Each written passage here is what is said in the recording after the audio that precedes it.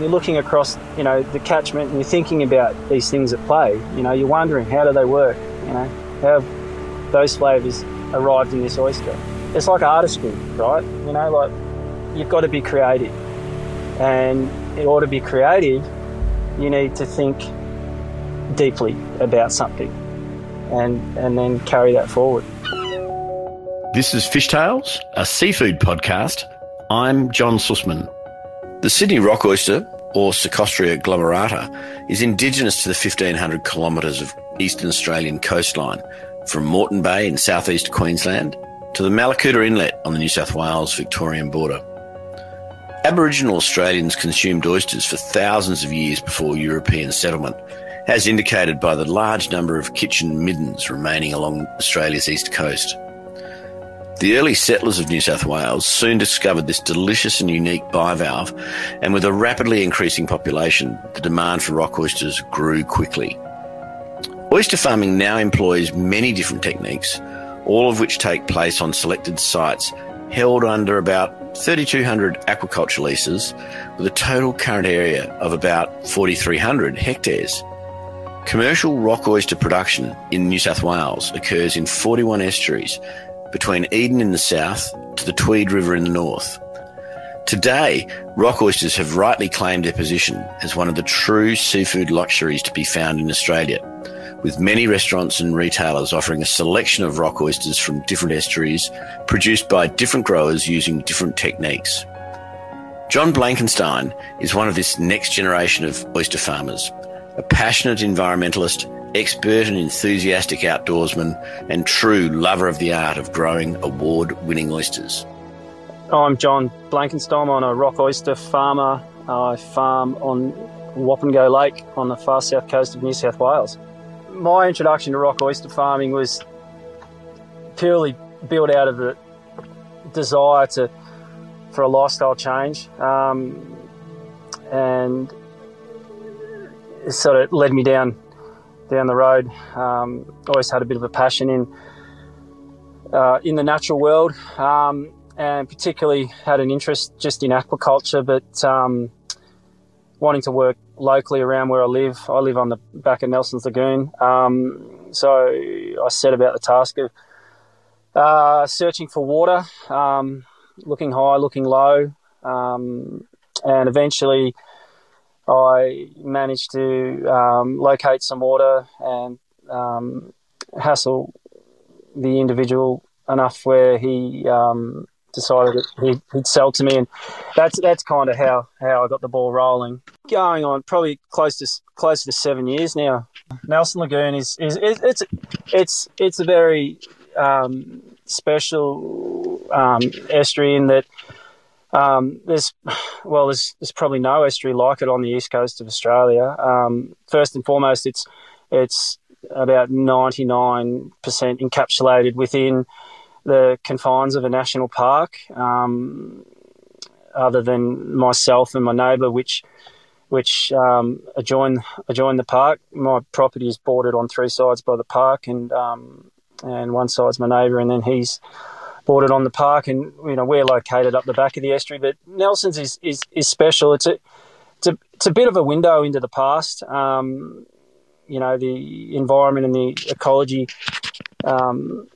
which is present today, is the result of thousands and thousands of years of evolution, and outside of the odd road, management road, it's very limited to the mark of man, which is it's pretty uncommon this day and age when you think about it. We're in the year 2000.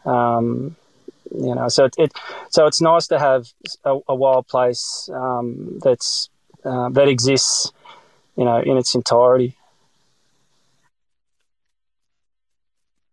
No, I'm not. So I was born in Melbourne, actually, in the eastern suburbs of Mitcham, but I grew up in South Gippsland, and then we used to holiday. Me and my mates used to pack the boards and head up to Merimbula and Tathra surfing. And back then I was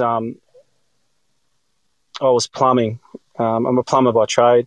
But I always just say to myself, I'm going to move up here. I'm going to start a business, a plumbing business on the far south coast. And,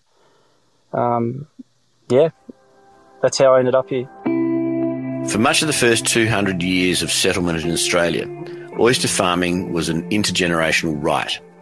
The past 30 years has seen an explosion in the growth of artisan farmers who come to oyster farming with fresh eyes, a keenness to innovate, and are driven by the pursuit of excellence. The thought of becoming an oyster farmer,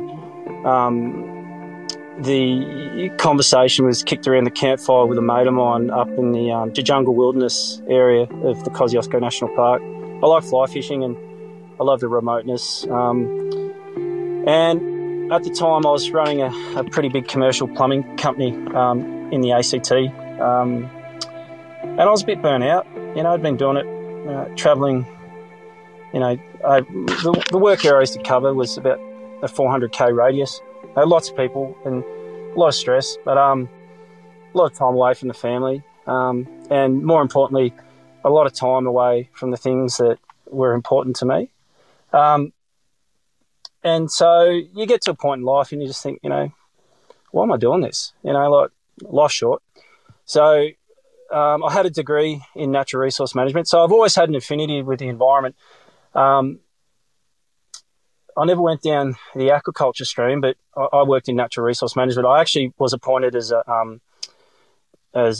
ranger for Park Victoria. I managed the alpine area of Tingaringi, which is a really remote outpost in northeast Victoria for a while. But as a young guy, there was very little opportunities. I definitely never would have come across a suitable female. So I left and started plumbing on the far south coast. But fast forward, it all caught up with me, mate. And and even to this day, you got to keep yourself in check. If you keep denying yourself of those internal drivers, then you'll go mad. So I threw everything into aquaculture. I thought, yeah, great. I love the water, I love the environment, and I love the process. But not only that, to be a good farmer, John, I think it's more than just, trying to kick out something to market. It's about understanding the ecology, the critical food webs. It's about wondering about those processes at play. They happen on a microscopic level. So you've got to romanticise about that oyster feeding, about its requirements, and then think about the terrestrial and the oceanic and all these things, it's a kaleidoscope of things, and we've spoken about it, you talk about it, those subtle nuances that exist. So it's about recognising ourselves and how we fit into the natural world and how we bring people back to the wild, and, how do we display that on the plate, for the consumer to interpret. It's complicated, but they're the drivers. That's why I got into aquaculture. We couldn't cover it in the podcast. Starting out to develop an oyster farm from virgin water with limited knowledge and no experience in the category takes courage, persistence, and a skin as thick as an oyster shell. With a burning desire to do the best he could, John's approach to starting out is a story as inspiring as it is admirable. Well, day one, I didn't have much of an idea. I looked over this derelict expanse of water that, I call it the water of broken dreams. Many farmers had been and gone and never really made a show of it. But I saw value in it. And so I set about the task. I set about the task of trying to acquire knowledge. And how do we acquire knowledge? Well, the best way to do that is to knock on people's doors and tap into that historical knowledge. On the far south coast, there's a long history of oyster farming, and a lot of those trade secrets are tied up in people's minds, and oyster farmers aren't really open about giving away their secrets. But I made it my task just to keep grinding away through sheer grit, and to be accepted and ask the right questions and, patiently observe, but also interact, with other farmers and take note where I could take note, and then then you learn by doing. After you've killed a few thousand oysters, you slowly but surely work out what you're doing wrong. But it's just a process of trial and error. It was for me, but then of late now I'm leaning more on the science. Trying to understand the environment better. Husbandry is key, environment's key, species is key, but how all those things interact, I think that's that's something we, as an industry really need to lean on and probe a little deeper into if we we're going to be successful and have longevity in the industry. The environment, it's harsh. It doesn't care whether you've got rent to pay, doesn't care whether you've got bills and kids need to be fed. It moves to its own beat, and it does what it does. And so whether it's call it my failure to adapt and to diversify, to find enough market, when there wasn't market. In hindsight, I look back. There's a lot of things I could have done, should have done, but I think I've also done a lot of good, and I've achieved a lot in a short amount of time. But first and foremost, I think the biggest challenge is working with the environment, but also, the industry is challenging as well, mate. The industry isn't squeaky clean. I think at this day and age, if we want to champion something as phenomenal as the species which the rock oyster is, this fine food that gets acknowledged at these prestigious awards like the RAS, that you see these beautiful bivalves on the plate. They come in at $5, $6, $7, $8 a piece. It's about understanding why, and each oyster tells its own story, through its flavour, and also through the story from the way in which it was grown. So, yeah, I think there's still a lot of work there to be done in respect to how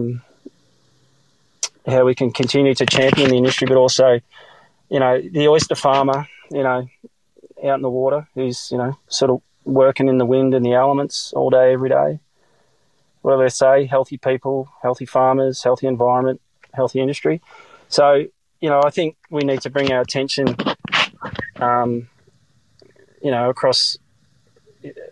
across the industry in a more broader context, as to how we all interact with each other and how we can, work to see everyone benefit and succeed. The modern oyster farmer is as studied and determined as the modern vigneron, aware of the geography, the geology and the hydrology of the estuary in which they farm. Their days are as much driven by the seasons as they are bullied by the weather conditions and market demands. There is no such thing as a typical day for an oyster farmer pursuing to grow excellent oysters. It depends what we're doing, like whether we're, because growing an oyster is not something that happens overnight. It's careful work over a period of, 2.5 to 3 to 4 years, depending on what type of grower you are. I truly believe that, the best oysters are that 3.5 to 4 year old. But from a commercial point of view, it's hard to maintain that momentum. So 2.5 to 3 years. So basically, any day could look like we're out on the water. We're tending to stock, or we're setting up our catching slats, which all oysters are wild caught. So we strategically placed slats out in areas around January, February, March at the latest to get a catch, so we can get our next year's crop. And then essentially it's grading out and working your oysters, keeping the right size oysters with the right size oysters. So keeping a level of continuity between what all your grades, and in that you're tending to your stock. So like as a farmer, it's important. You can't have this mentality of set and forget.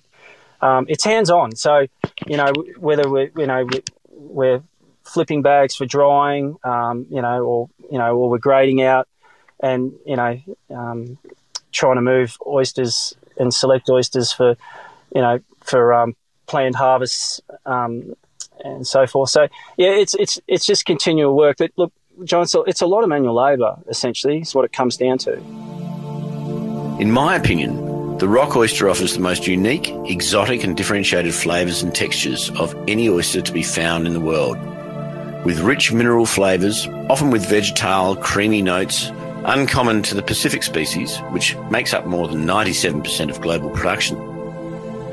What is amazing about the rock oyster is how it reflects the habitat they grow in, the plant vegetation heavily influencing the algae the oysters feed on, giving those layers of flavours and complexities that are completely unique to Australia, flora and terroir.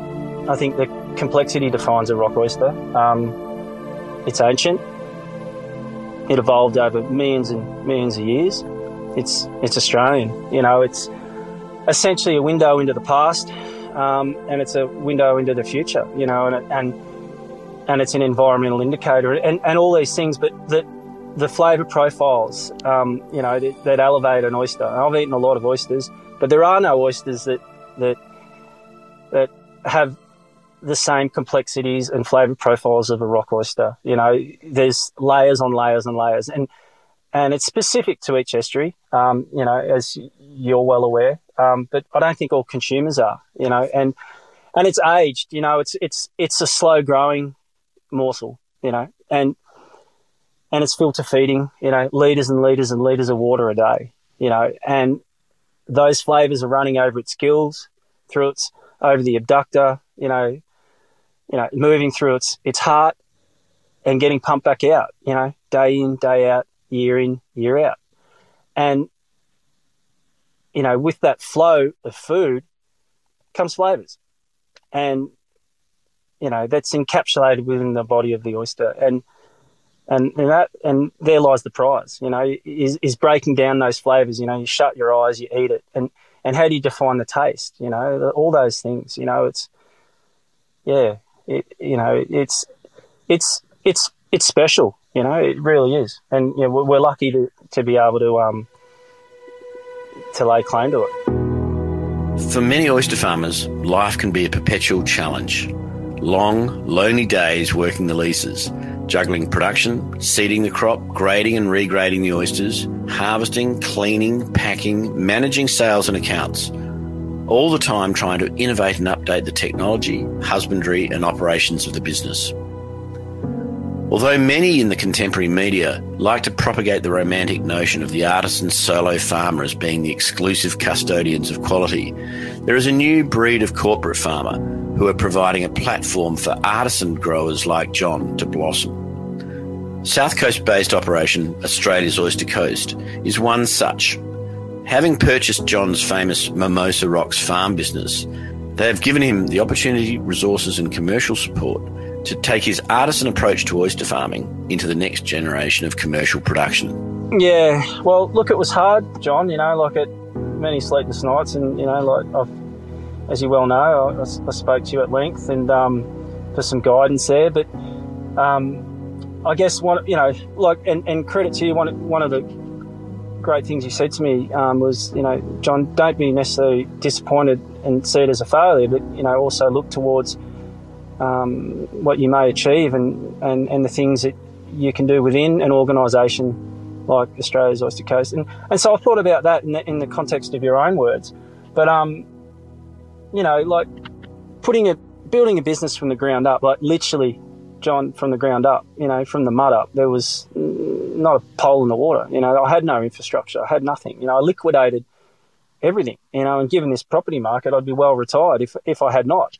But it's just one of those things, and I had to deliver on some things, and we had some tough years, and my last year was a good one, but I could see that a lot of things were up for replacement. I had to make, some pretty hefty investments in the business, and I just looked at my wife and I looked at my family and I thought, you know what, I've put them, through enough already, and it's time to make good on a few promises that I made,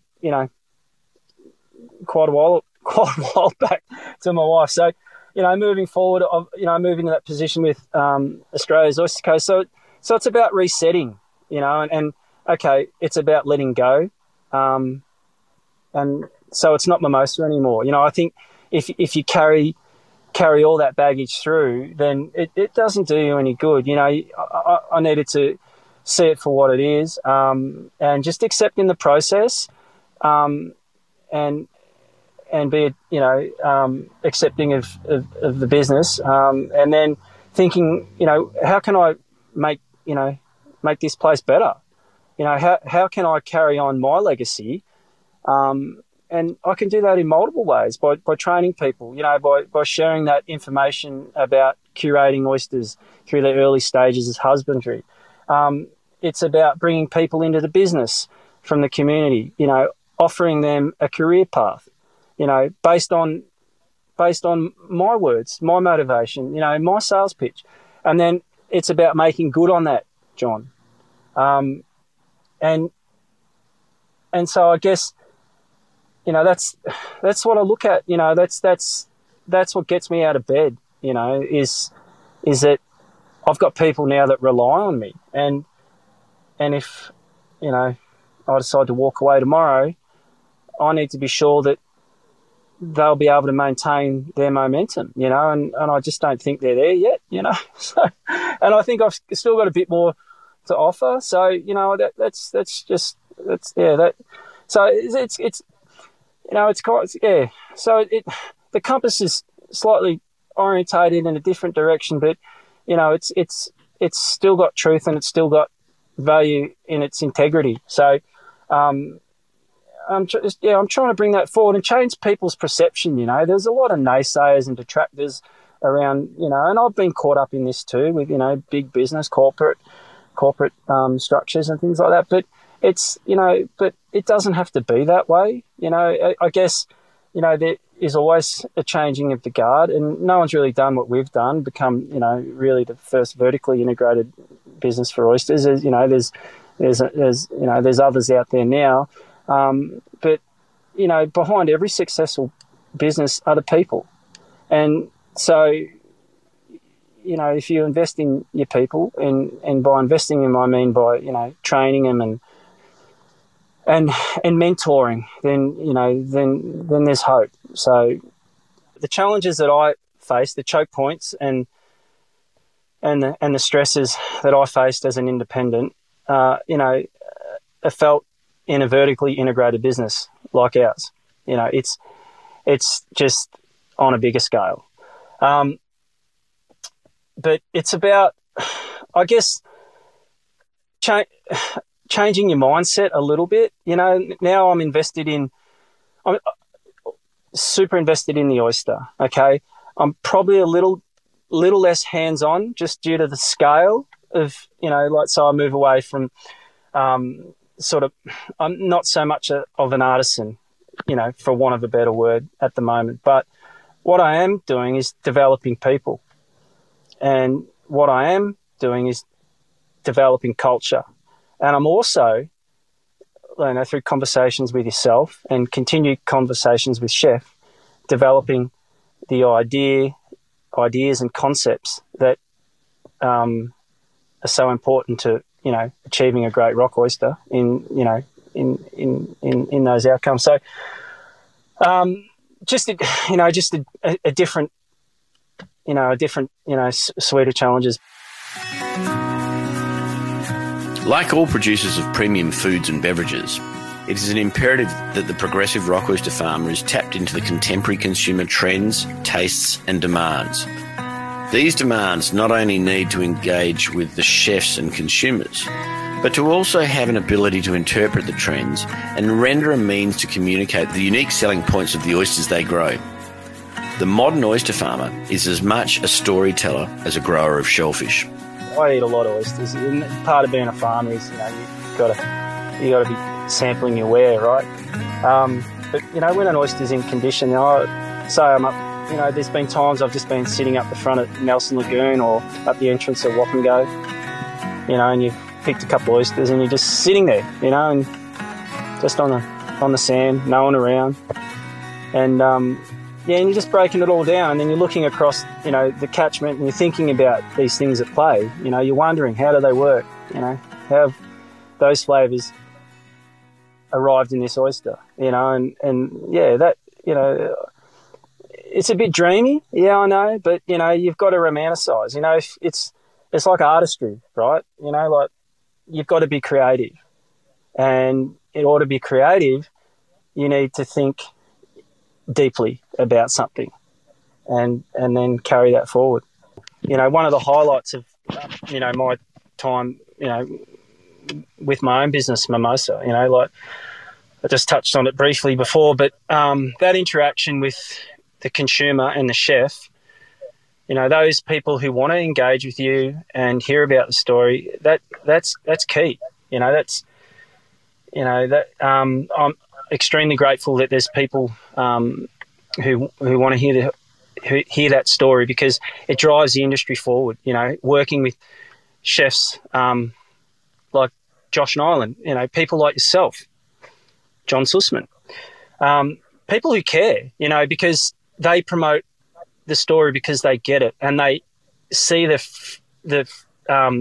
fertility that is the rock oyster industry, but they also see, the value in the species, and then in supporting farmers.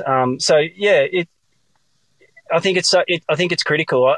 You need people out there championing the industry, because without it, you're nameless. And then you leave it up to other people who don't have that connection. Like you kick it down the road to a fishmonger who he just wants to clip the ticket. No offense, fishmongers, but not many fishmongers I've ever met, if any, are connected to the environment and the wild in the fashion that I am. And there lies the difference. I can tell the story all day, every day, because I am the story. I live it, I breathe it, and it influences the way in which I live. More so than price, because I love the job, you know what I mean? But so having that ability to talk about it and have that experience where I can tell the story, it's important, and you can't do that without an engaging consumer base. Just the other night, actually, John, I got a message from a guy on Instagram. He DM'd me. He's down on the peninsula at a restaurant. He's seen some Appalachian oysters, and he messaged me. And he was a follower of me when I used to supply him direct as Mimosa. He said, "Me and my wife, we're devoed that, but you're no longer carrying on with Mimosa." And I said, "I'm devastated too, to some degree, but I've moved on. But I appreciate the fact that we're still in contact, because it's that connection. It's elevated his experience. He's got a better understanding. So he sits around, he has that oyster, and he thinks about me. That's great. He thinks about the environment, and he gets it. And that's what we want. So, how can we influence more people to be that way minded? You know what I mean? I think that's the way forward. I think that's a great challenge. Maintaining quality and production levels in an industry which is centred on the most populated section of Australian coast is a challenge for the rock oyster farmers and industry managers at all levels. Research programs focusing on improved cultivation techniques, stock genetics, habitat improvement and protection, and better disease control are essential to ensuring the continued viability of Australia's oldest and New South Wales' most valuable aquaculture industry. The future for rock oyster farming is very exciting. The sustainable food movement is surging, and Sydney rock oysters are touted as being the golden egg of oysters worldwide. Well, hopefully the rock oyster continues to be elevated and highlighted as a premium product. I guess not all rock oysters are created the same. So, you know, there's always varying percentages of where of what grade ends up in what particular market. And, you know, let's face it, the high-end restaurant range is a small percentage. You know, and wholesale is pretty much where it's at. But for a lot of farmers, but look, I just hope there's a lot more support, you know, and given you know, the environmental constraints that we've had, you know, I'd urge farmers personally to, you know, look towards more strategic ways into which they grow oysters, you know, like about reflecting on the environment and the ecology and trying to understand the critical food webs. Knowing an oyster, what an oyster feeds on, you know, is important knowledge, you know, and recognising influxes and inputs, whether it's upwelling or watershed, you know, all these critical drivers that can, you know, enhance growth potentially, you know, and strategise around that. You know, you could look at some years where, okay, the science is leaning towards we can stock slightly higher densities, but then the science will dictate one year, okay, well, let's lighten it up. So it's about maximising, you know, your profit for your business in a sustainable, manageable way that doesn't impact negatively on, you know, on your neighbours as well. So I just think we need to get a bit smarter, John, and because, you know, we're getting smaller and smaller windows when we can, you know, kick oysters out to market, you know, and then we've seen, you know, huge amount of fresh water in the estuaries, which, you know, places a lot of stress on the oyster. You know, places like Port Stephens has, you know, experienced huge losses with disease with QX. It's about trying to, you know, de-risk and strategize. I just think we need to really recognise what's happening in the natural world and work with it, because otherwise nature's just going to flick us off its back. So it's no different than us walking around on the land, John. I think you need to be in tune, and that would be my message to all farmers is tune up.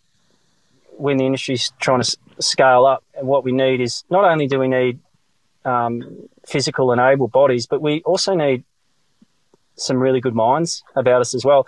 So, you know, whether, you know, we align ourselves with tertiary institutions, John, you know,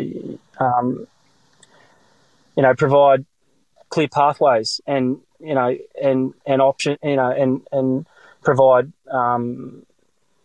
areas of, you know, growth and careers within aquaculture, specifically oysters, you know, that, so you've got someone young, but they've got a future. They're not just going to be a farmhand. It's about, you know, creating a pathway for them. I think, you know, that's a great challenge. Always was a great challenge with me with Mimosa, you know, like, because, you know, you rely a lot on casual based, and then because it's seasonal, you know, you make a lot of money one year in a very short period of time. One year you don't make any money.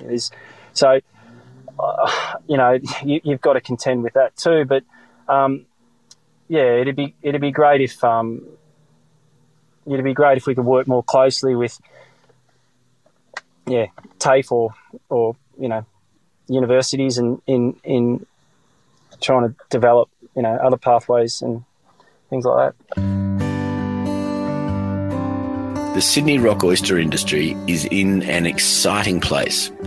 Many farmers have become quite innovative, not only in their husbandry and technology, but in the way they communicate with the market, using social media to target specific markets and thinking of other ways to move their stock.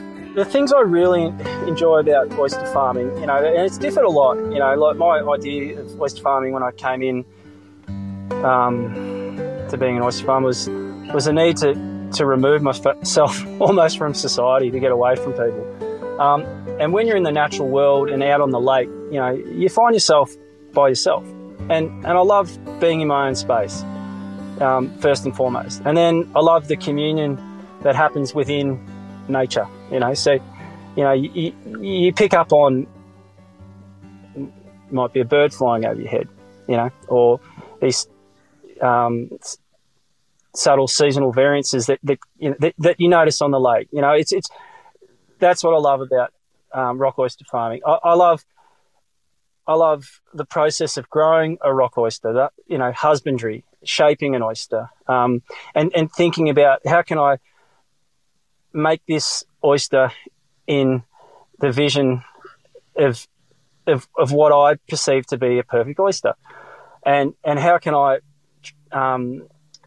present this on the plate, and how can I tell the story of my life and the challenges of farming, and all the trials and tribulations that it takes to bring an oyster to market. So, it's once again, it's a myriad of things, but but it mostly about being outside, but more so this day and age, which I find a bit interesting, is the ability to tell the story. It's something that is a bit contradictory to my initial ideas. I never saw myself as someone who really wanted to talk about the story of provenance and inspiring people, and talking about the industry, and trying to promote the industry. Not that I was selfish or anything like that, but more so that I was shying away from coming from a big commercial business, plumbing, and dealing with government and this, that, and the other thing. I just wanted to pull myself away from that. But then in finding passion and excitement in the natural world, and about growing something such as great as the rock oyster, then it naturally, you want to inspire and tell people about that, because you're wanting to promote industry, you're wanting to support your community, you're wanting to support the other farmers on the estuary, and right up and down the eastern seaboard of Australia. It's more about seeing purpose in bringing people through. Still super connected to the story of growing oysters, and I want to continue to champion that message of the environment and the environment in which oysters are grown, because I think that's important. Bringing people back to the wild and giving them that understanding of the nature in which an oyster is, where it's grown, is important. But then just making that message infectious throughout the team, and throughout talking to people like you and your listeners. So then when they make all important decisions as the consumer, am I going to spend a couple of bucks extra on this oyster, or this per dozen, or whatever? It's justified because they understand it. You know what I mean? But let them challenge, the person selling it at the point of sale, to get that story. And if they don't, let them ask why. Because they're the questions that need to be asked. I can kick tires all day and talk on this podcast and talk to these people over there, but people don't listen, and through this production, it'll resonate, and you reach people. And I just hope that, people hear that message and then they act on that message. There is generally a feeling of optimism for the industry, and with the passion, professionalism and commitment of growers like John Blankenstein, coupled with the support, infrastructure and commitment of a corporate structure such as Australia's Oyster Coast, the rock oyster is rightly enjoying a renaissance of appreciation as one of the great shellfish experiences on the planet.